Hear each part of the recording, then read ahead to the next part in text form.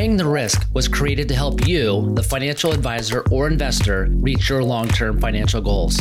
Each episode, we consider various market scenarios to help prepare for the certainty of uncertainty.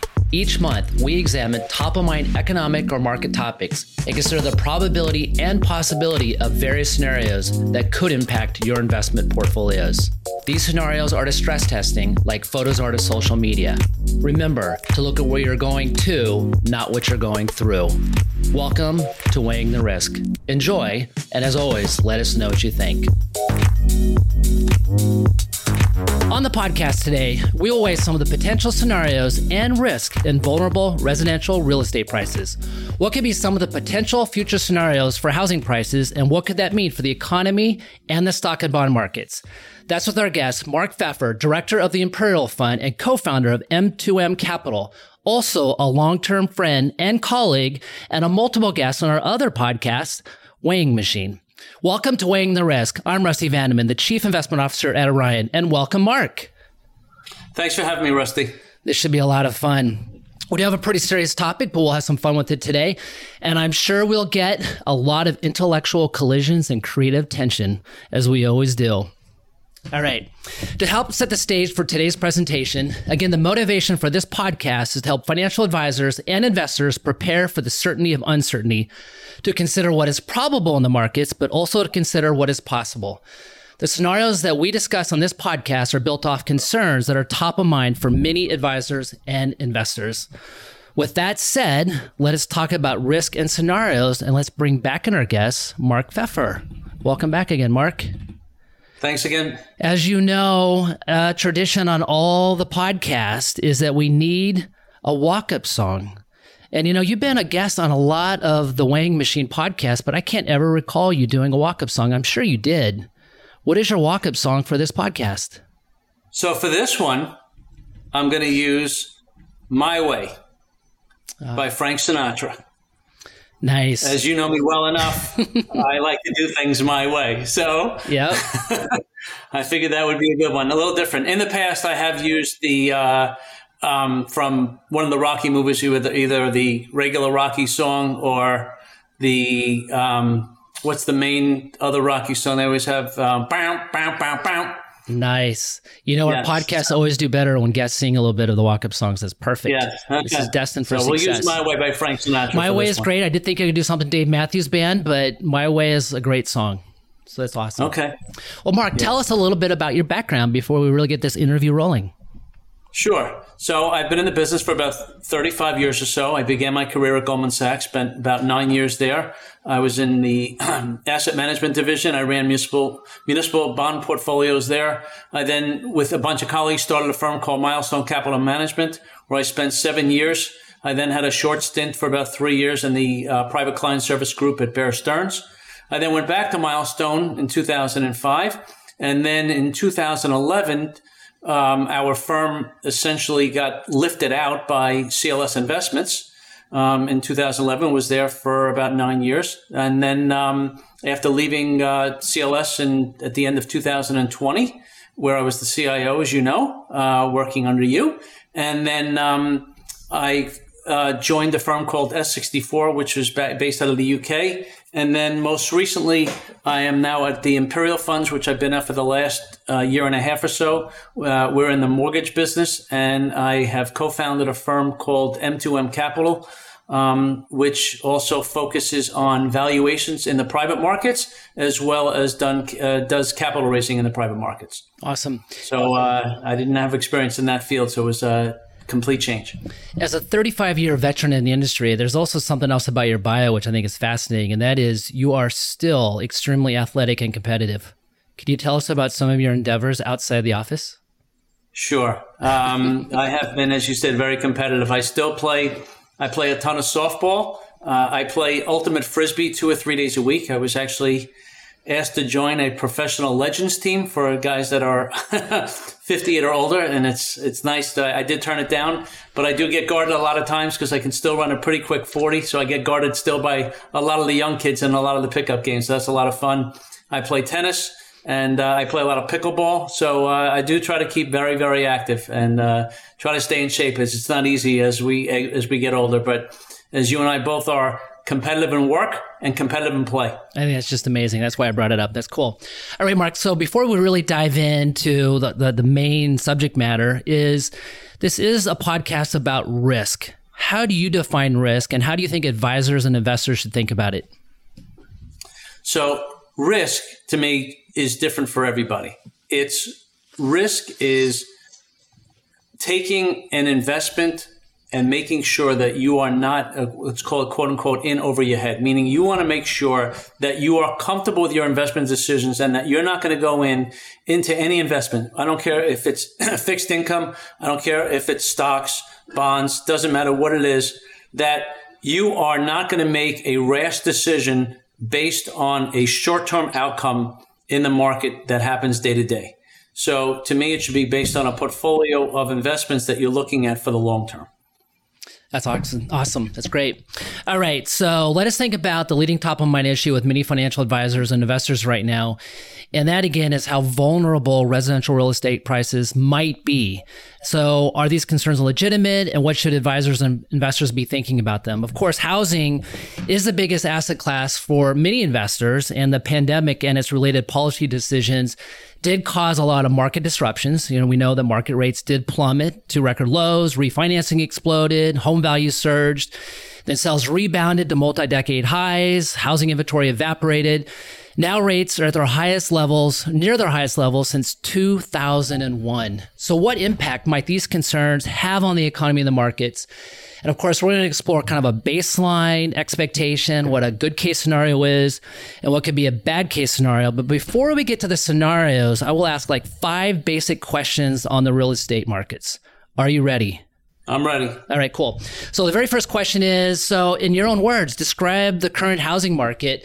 And again, there are arguments that it's strong, and there's arguments that it's not so strong. So despite softening demand, U.S. home prices have remained elevated. So again, how would you describe the current national residential housing market? So it is a conundrum. I'll use that word. And I almost look at it as the movie Weekend at Bernie's. It's been propped up.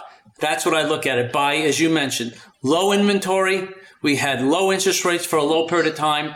We had money being thrown at most people from the government. So it was like a market on steroids. So those are the terms that I would use to describe what the housing market has been for the last several years.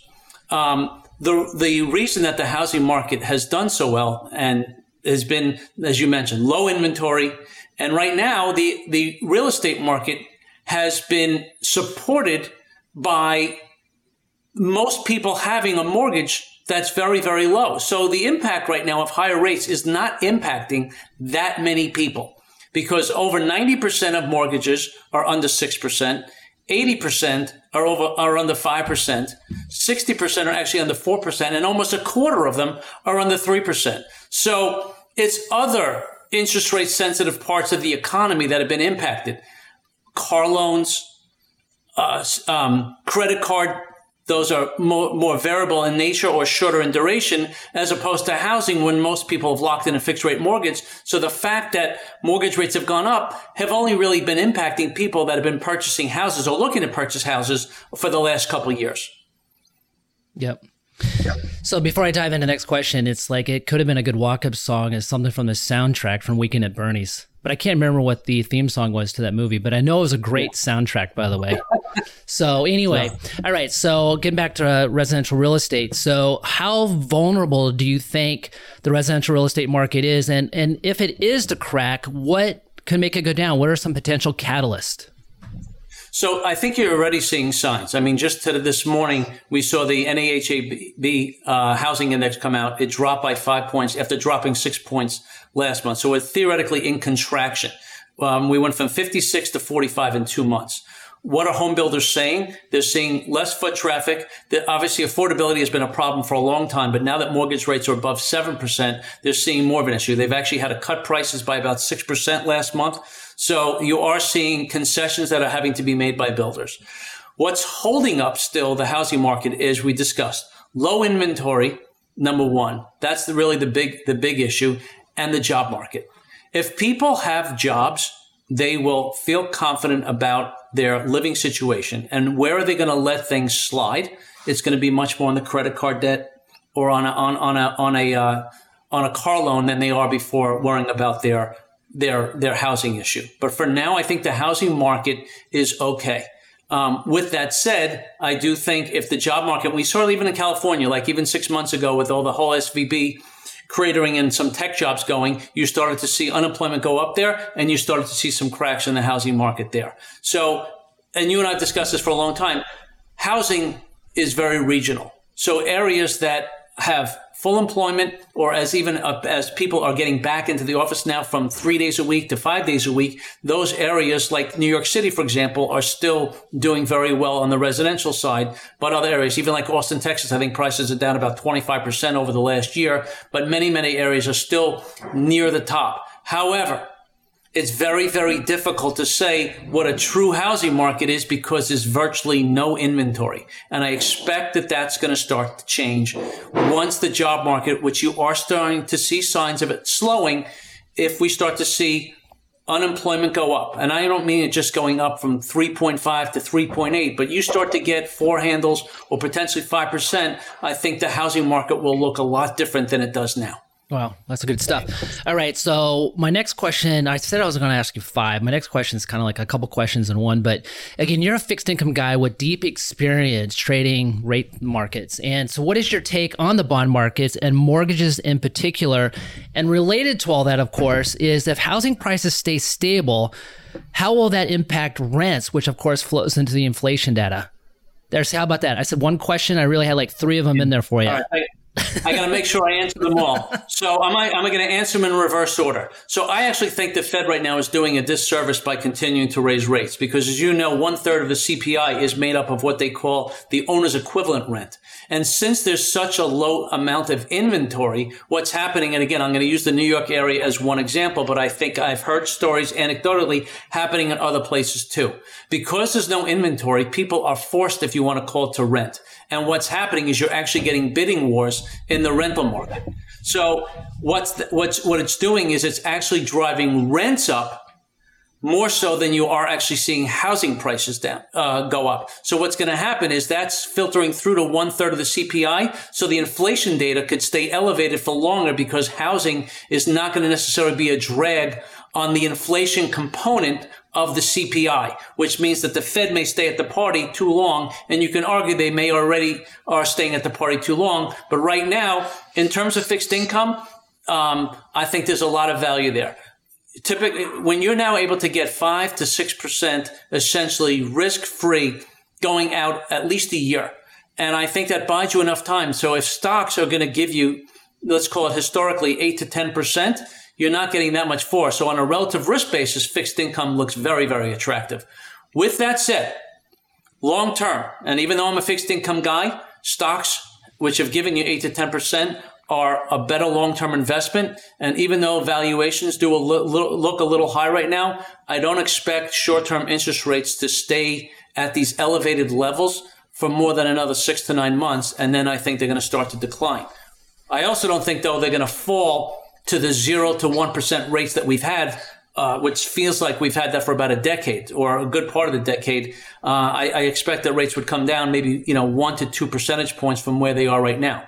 That should also assist a little bit in affordability. But I think the reason that they would be lowering rates is because the economy then would be slowing down, which means that housing, I think, will not do as well if unemployment goes up, which is what I think the main reason would be why the Fed would be lowering rates.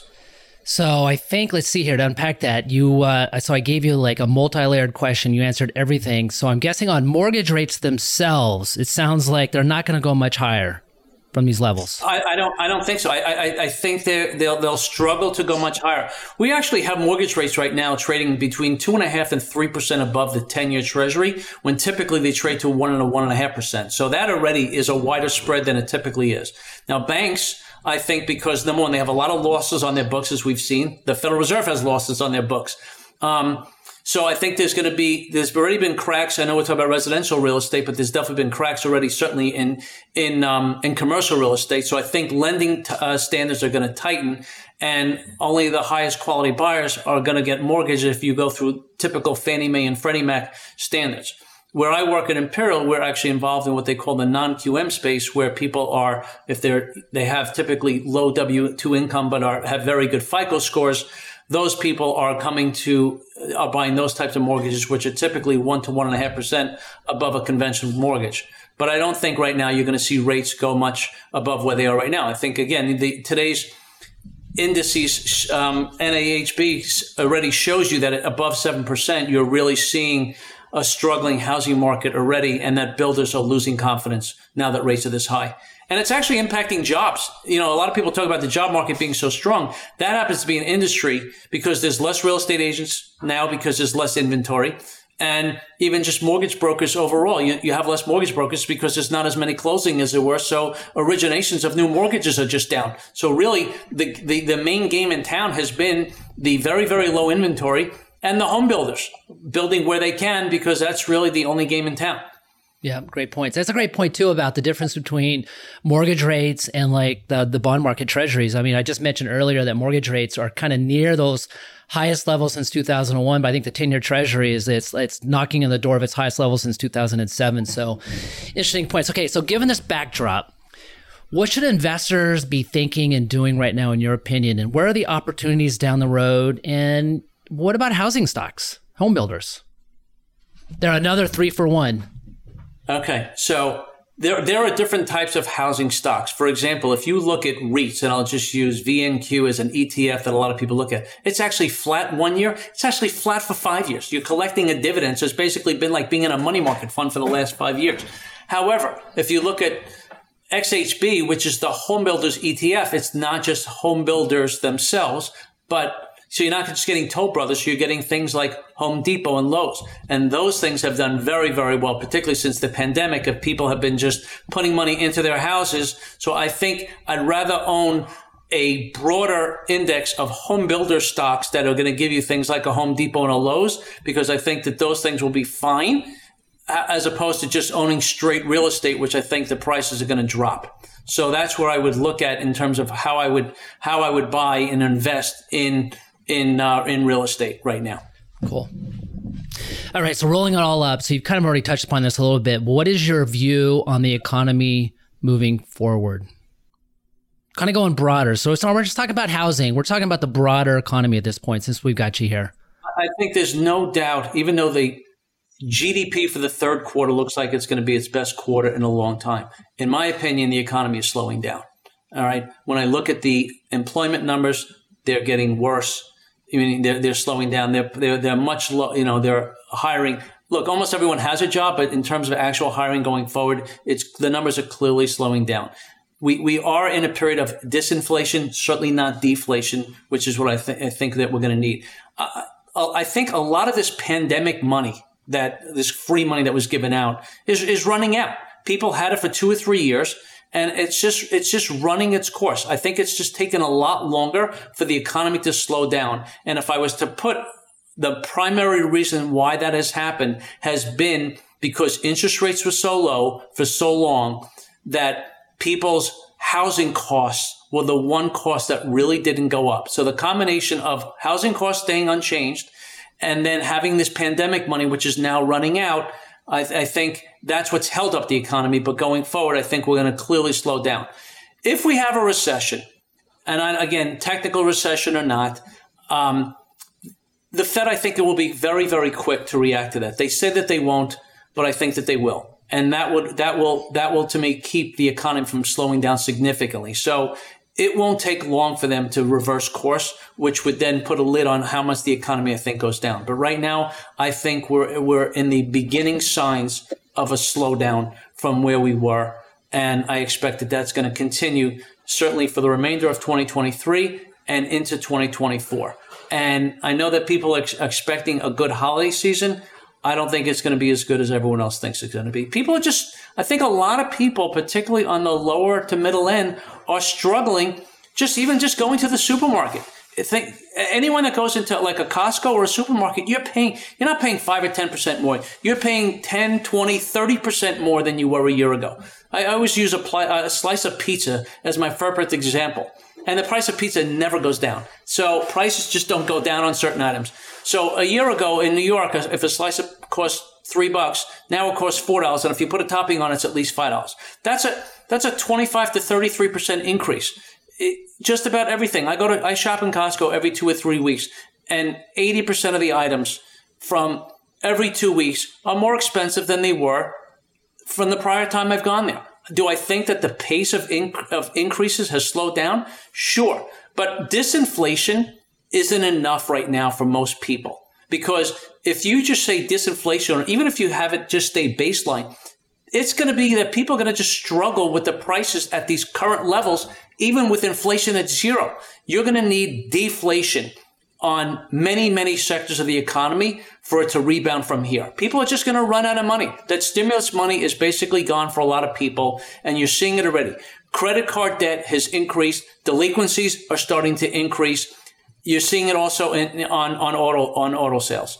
And auto loans. They're just, defaults are going up. The reason you're not seeing housing, because that, as we discussed, most people's housing is fixed, and it's at a low rate, and it's the last thing that they're gonna try to be late and default on. A lot of excellent points there. You're right. Even though economic momentum appears to be picking up, again, it was sort of this burst of activity here towards the end of this summer in terms of travel, in terms of people going to concerts, stuff like that. Now the cash is gone and things are starting to normalize. And of course, when it comes to the interest rates, it's long and variable lags, right? The old Milton Friedman saying. So it takes a while for that stuff to bite. So I hear what you're saying. All right. So to wrap it up on housing before we move into the scenarios, is there anything else we should be talking about? Like, I bet you have ideas on this. So let's just say housing cracks, and it starts to falter. Is there anything that the government could do or would do to kind of fix the situation? So I've had this theory for about a year. And the way that I would do it, and I just don't know that the banks are going to be accepting of this, is if you want to get inventory up and get people to move on housing, you treat your mortgage as an asset, almost taking it and making it portable. So for example, if I have a $500,000 mortgage at 3% right now, I don't want to necessarily trade up and go buy a house for $800,000 at 7%. Not only my payment's going to go up, I lose that 3% mortgage, so my payment goes up so significantly. I want to basically walk into another house and say, here is my almost like from Charlie and the Chocolate Factory. Here is my golden ticket. I have this $500,000 mortgage at 3%, and I want to be able to utilize that and make it portable, that if I want to go, Rusty, and go buy your house, so my $500,000 house, I go with my $500,000 mortgage. Okay, my house is worth $700,000. I want to go buy your house, which is $1 million. So I want to take that and say, all right, Rusty, I'm good now. I got $500,000 right now that I qualified for because the government has allowed me to transfer or use this golden ticket of $500,000 at 3% that I can now apply towards purchasing your $1 million house at 3%. Now, are banks going to like that? No. Is it going to cost money? Absolutely. But I think at some point in time, that would be something that I would look to do if you want to get the housing market going, and if people are not going to be able to move at all, and the way that sort of like, if you want to call it, give incentive back to people, that's a way that I would do it, is to make your mortgage portable from one residence to another. Man, I was trying to throw you a curveball and you just hit a home run with it. So you just can't trick Marc Pfeffer. That's pretty cool. You can trick me plenty. All right. So now we're going to go into the scenarios. So here comes the creative tension. So I'm hoping you'll push back on some of my scenarios. Hopefully you don't push me so far, as I like to tell guests, you don't push me off the cliff. But so again, I'm going to give you some thoughts on some scenarios and how they might impact the stock and bond markets. I'll ask you how they sound and how might you adjust them. And so here's my base case that I'm working with right now. Housing prices, kind of given all these cross currents, remain stable. They don't go up, they don't go down. So the Case-Shiller index is, we'll call it flat. In that environment, since there's no major disruption to real estate, I'm going to say S&P prices are up 3 to 5% over the next 12 months. 10-year treasuries, the yield is 4.25 to 4.5, and GDP is 2.5 to 3%. kind of my base case scenario, kind of a middling through is kind of these cross currents kind of work each other out. Where would you push back at? So that's, to me, essentially right where we are now. Yep. And this, to me, is just a question of time that people are going to run out of money. So I just think right now it's going to be very, very difficult to keep. If you keep those numbers, that means mortgage rates are going to stay at 7%. I think that the economy is going to struggle, and I think the stock market will struggle at those levels. Because at that point, if you want to get stocks at 3 to 5%, why do that? I can go get 5% or 6% tax risk-free in T-bills. I mean, the auctions are coming at 540, 550. Why do I need to be in stocks at 3%? The stock market, to me, goes down in that scenario. What about, so yield, you think probably, again, not much movement there? Well, if in that scenario, I think, well, when you talk about yields, if housing prices stay here, okay, then I think yields would stay here. So that means that the housing market is accepting of these types of levels. But I don't think that that's what's going to happen. I think that I think it's going to be very, very difficult for the housing market to stay here. So as much as I want to push back the base case scenario, even though that's not a scenario that I see occurring, because that's not my base case, that's a base case, is flat, and it's almost the market where we are right now. If you look at the last 12 months, housing is up about 3%. In the last 12 months, it's up about 40% over the last 3 years, but over the last 12 months, it's up about 3% and declining. Meaning, so we're getting towards an area where it looks like we're going to go to housing where it is roughly at zero before it starts to go negative. And by the way, I don't think housing going negative is that bad of a thing. Yep. All right. So before I go to my good case and bad case, which I might have to adjust already, what is your base case for housing prices and how that impacts stock and bonds? So my base case is that housing goes down minimum 5 to 10%.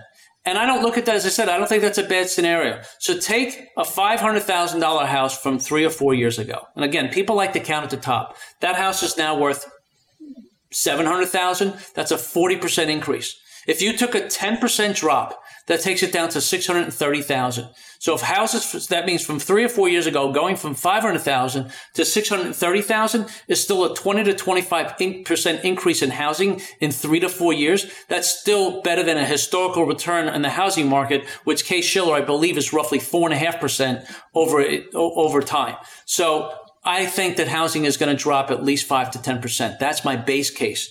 If interest rates stay high like this, then I think it'll drop even more. So how does it impact the stock market in that case?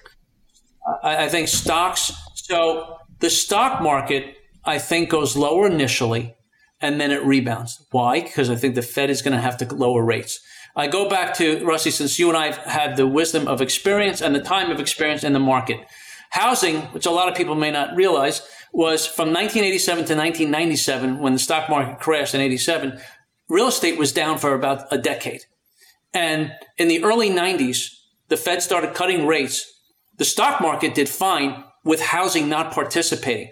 I think the economy won't necessarily do well without having housing participate, but the stock market can still do well. And the stock market, to me, will do well because the Fed will be cutting interest rates.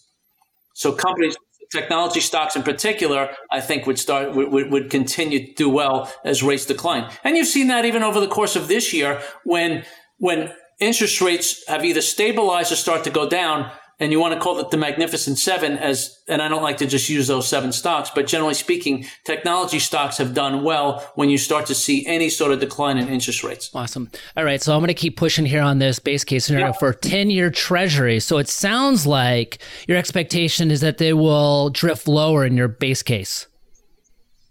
Yes. There could be, for technical reasons, meaning there's so much issuance that needs to come, and a lot of it will be on the short end, which is going to push supply up, and you're probably going to see pushback from other countries buying our debt, that you could see our rates go up at least initially. But because I think the economy is going to slow down, there's going to be perceived value in owning longer dated debt let's call it with a four handle on it. So I think rates will eventually push lower. Awesome. All right. So I'm taking notes on all this. That's good intellectual collision right there. All right. Let's go to my good case. And when I say good case, I'm really talking about a good case, not necessarily for housing, but for the stock market. So I think in this case, let's say the economy and the labor markets remain more resilient than expected. So it continues to surprise people to the upside. So I have the Case-Shiller Index in this case, a good case scenario, up 5%. I have the S&P up 10% plus. And bond yields, they keep moving higher to 4.5% to 5%. All right, this is a good case. Right, so that's where I'm going to push back. I do not see that the stock market and the economy doing that well with interest rates moving up another 50 basis points from here. I just don't see that scenario. You're seeing cracks already in real estate with levels here. You want to tack on another 0.5%. I think stocks go down, and I think the economy goes down on all those scenarios. I just don't see how it's possible. Can you have the economy do well and the stock market do well? Not at those levels. So that's where I'm going to push back on you. I don't see it happening at rates at 4.5% to 5%, which means mortgage rates are now at 7.5% to 8%. I just don't see how that's possible. That with affordability being where it is now, I don't see how it's possible that you're going to get the scenario where the economy is doing well, the stock market's doing well, and the housing market for sure won't do well. And I think it's very difficult for the economy to do well, as we just discussed, without having it being participated in the housing market. So I said stocks can do well without housing, but the economy to me is very difficult for it to do well without housing. That is a really good point. So I actually had the economy doing well, so that was pushing up interest rates, but you think interest rates are actually the first step. So let's say the good case scenario is, let's say 10-year treasuries drop to 3.5%. So let's say they drop. Now, how does that impact the Case-Shiller Index and the stock market? So I am assuming that if interest rates drop, it's going to be because unemployment's starting to go higher and the economy is slowing significantly to get that much of a drop. So with that said, I don't think that the housing market per se is going to do significantly better. As we discussed, I feel it's fairly insulated both ways right now, meaning I don't think that the job market to me is the key to the housing market more than anything else. So if people have jobs, the housing market to me will be fine. But interest rates, because they're sensitive I'm going to call it insensitive now both ways, meaning that it doesn't really matter if people aren't moving because rates are at 7 or 8%. You can send them up for 30% and it really doesn't matter. People aren't moving. They've gone too high for people to move. So I call it, people are really house prisoners. They're just not moving right now. They're going to have a tough time moving because they're not going to take on that additional debt. So you're going to trade up, buy a more expensive house, and then take on the additional debt that goes with it. People are just not doing that. So unless you're a cash buyer, the interest rates are already too sensitive for most people. So with that said, if mortgage rates move down, 1% to 2%, okay, so the people that have bought houses for the last year or two, which is not a significant portion because inventory was so low, but those people then will have an opportunity to refinance. So those people will benefit by lower rates, but I don't think all of a sudden that inventory is going to pop up. If the job market, which in that scenario, I think it gets worse. So that's the issue. So if interest rates are going to drop 1% to 2%, it's because unemployment now has at least a 4 handle. The stock market may or may not be lower, but but with the job market being lower, then I think people may look to move because they won't be able to make their housing payment. But I think the housing payment is the last thing to go. As I said, credit card debt, people will take that on first, and car loans before they worry about before they won't make a house payment. That's the epicenter of what people's lives are, is where they're living, whether they own their house or whether they're renting. But what could come down is inflation would come down in that case, because I think at that point rents go lower if housing costs go down, because then there'll be competition. And right now there isn't a whole lot of competition because rents are higher because people aren't moving. And I think, as I said, the Fed is creating a bigger problem by taking rates higher. They're actually sending rents higher, which is keeping the CPI number. So it's like a bad loop that they're in right now. Okay, so in this scenario, let's say unemployment rate goes up a little bit, inflation comes down a little bit, mortgage rates drop as a result, the housing market remains stable. How does the S&P 500 do in that environment? I think It'll depend on the sector. I think the technology sector will do fine. But I know you're a value guy, and I think that those type of although banks have actually, they've done well over the last year or so outside of SVB, the large money center banks. JP Morgan, for example, has done very, very well. The regional banks, have obviously struggled since SVB. But I think that certainly some of the banks, depending on what the yield curve looks like. So if interest rates drop and you start to have a re-steepening the yield curve, then banks can make more money. And that's the other thing which we haven't really discussed right now. We've had an inverted curve, which has hurt banks for a while. So I think that also has to happen, that you start to see the unwind of the inversion of the yield curve. So I think long-term interest rates may end up staying at, let's call it 4% or so, and you can take short-term rates down to 4%. So you get rid of that 80 basis point inversion that you have right now, and you take it down, and then eventually you can have a positive yield curve, which could help stocks like banks. But I also think for sure it's going to help technology stocks. All right, so I think I know how you're tracking here. Let's try the bad case here. Let's see if this plays out. So hopefully it doesn't play out, but this is the bad case. All right, in this case, inflation, we get another wave of inflation, and therefore interest rates remain high, if not higher. The long and variable lags finally bite unemployment as well. So in this particular case, let's say 10-year treasuries move towards 4.5%, 5%. The Case-Shiller index for housing drops 10%, and the S&P drops 20%. So again, in this case, inflation remains higher, therefore interest rates remain higher. Okay. What does that do to housing and stocks? So last year, we had the stock market drop 20%, and the housing market remained just fine, right? It actually increased, even though stocks went down. Why? Because the job market was still strong, and companies were still hiring out of the pandemic. And if the job market remains in decent shape, then I think we're totally fine. I just feel like in terms of housing, the job market holds the key. Until we start to see layoffs, firings in more than just, let's call it an isolated sector, like the mortgage market, like isolated technology jobs that you had in California, until you start to see broad-based layoffs, I think the housing market will be fine. Yep, but in this case, I don't see housing prices can drop 20% right now unless the job market really, in this particular case, in the bad case, we do have unemployment moving higher. Finally, it does crack. It isn't just normalizing. It actually is faltering, kind of like had you imagined it before. But also inflation also rises. So we have inflation rising. We have unemployment rising. So the inflation, to me, won't be coming from housing. That means you're talking about inflation coming from other areas. I don't see how housing will be contributing to the inflation component, because we just discussed, if you're saying the Case-Shiller is dropping 10 to 20%, how is inflation going higher? That means it's going to be food prices, car prices, just normal. I mean, you can have we go to war, so we can have elevated an oil spike that goes like we did years ago to $150.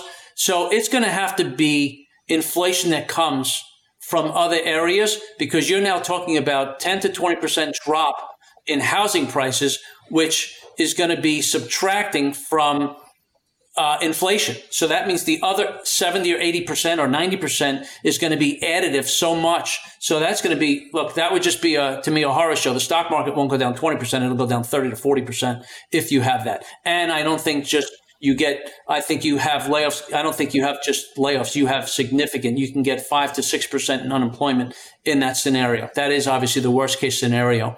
But you're talking about getting inflation outside of housing, and the stock market for sure would drop.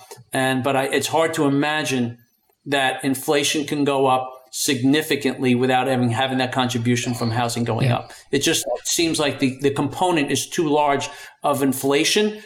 If it's 1/3, then if 1/3 of the CPI is housing, it's hard to see that inflation can go up. It's possible, but you're going to need an extraneous, external force, like as I said, oil going to $150. We're going to have to go to war. We're going to have some sort of some sort of government spending plan that's in place that's just, again, out of the ordinary So you would need a unique circumstance, I think, for all those things to happen. Yep. That's all. It just seems unlikely. Right on. All right. So obviously this topic has been on residential real estate prices and what are the potential impacts could be from that. But what other risk are you thinking about in the economy right now? So I think overall that risk has remained high for a lot of people in terms of how they're allocated. When you look at, yes, we had a drop in the stock market last year for the first time in a long time. But overall, I think people are unbalanced in nature on how they are between their, let's call it stock bond allocation. And I'm not going to go by a 60-40. But I think what people need to do is really look at their holdings. And Rusty, I know you'll like this. We look at home cooking. I think people need to look abroad for investments. I think you need to look outside of the box of what you normally look at. But there's nothing wrong with, I would trade up in quality and I would diversify my holdings and looking at places outside the United States. So because the markets are expensive, but they can remain expensive for a long time. So that's really what I would look at, is making sure that you're balanced for the risk that people are comfortable with. But trading up in quality and trading up and trading down in risk wherever you are. So so if you're somebody that basically buys bonds, then quite frankly, I probably would just go in making sure that you're in high quality bonds and maybe not be necessarily in high yield bonds. I would go from high yield bonds to maybe investment grade bonds. If you're in investment grade bonds, I probably would go to treasuries. I'm in treasuries. I'm probably going to go a little bit shorter in nature, even though I think interest rates are going to go down. I think you have the benefit of time. So I think it's really now looking at your portfolios and making sure that the quality of your portfolio is where you want it to be and that you're balanced of where you want to be. And I think there's a lot of portfolios that are unbalanced because the stock market has had a great run over the last decade, notwithstanding, a couple periods of time. The end of, I think, 2018, you had it during the 6 months during the pandemic. You certainly had it in 2022, but we've recouped all the losses from last year. And over the last decade, we're up about 200% in stocks. So that means there's a lot of people that are unbalanced. And then the last thing, because I'm now in this alternative market spot, I think that's the other place to look. Look at private markets, look at alternatives. There are other places to go that haven't been conventional to overall lower your risk profile as well as diversifying your risk profile. I love the song of diversified portfolios. That's right.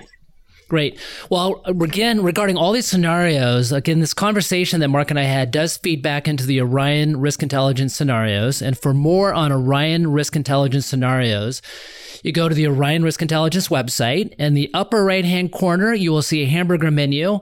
And there you'll see a scenarios drop-down. This includes a scenario library, stress testing, a hedging wizard, and war room webinars. So, Marc, this has been great. As advertised, I knew we would get creative tension on this. I kept taking notes, like altering my scenarios like a bunch of different times. So thank you. I knew that was going to happen. It was a lot of fun. And I do think out of all the podcasts I have had, I think you've been one of the most frequent guests, and you'll be on again in the future. I appreciate it. Thanks for having me, Rusty. Have a great day. Yep, you too. So that'll do it for this month. Invest well and be well. If you have feedback on this podcast or suggestions for scenarios, please let me know at my email, rusty@orion.com. Thanks for listening to Weighing the Risk, and I thank you for your time and trust in Orion Advisor Solutions. See you next month.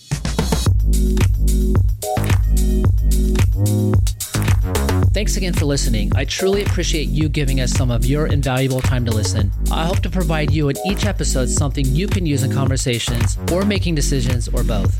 If you like this podcast, you might like some of our sister podcasts at Orion. First, we have the weekly The Weighing Machine podcast, which I co-host with Robin Murray. The topics we cover are intended to be of interest to financial advisors and investors to hopefully make the markets and investment strategies easier to understand. Next, we have one of the top-rated and most popular podcasts in the financial industry, especially when it comes to behavioral finance. It's New York Times best-selling author Dr. Daniel Crosby's Weekly Standard Deviations podcast. And when it comes to all things fintech, we also have the bi-weekly The Fuse Show with Ryan Donovan and George Figuera, two of the funniest guys in the industry. You will learn something and laugh in every episode. For more, including commentary, videos, and other great content, please check out the website orion.com. Go to the resources drop-down menu and find me, plus a wealth of content I create just for you under Thought Leaders. Thanks again, invest well and be well, and we'll talk to you next month. Weighing the Risk is hosted by Rusty Vanneman, Chief Investment Officer at Orion. If you have any feedback or questions about our podcast today, please send me a note at my email address, rusty@orion.com. All opinions expressed on this podcast, including from our podcast guests, are solely their own opinions and do not reflect the opinion of or endorsement by Orion, its affiliate subsidiaries, and its employees. This podcast is for informational purposes only and should not be relied upon on the basis for legal, tax, and investment decisions. The opinions are based upon information that participants considered reliable.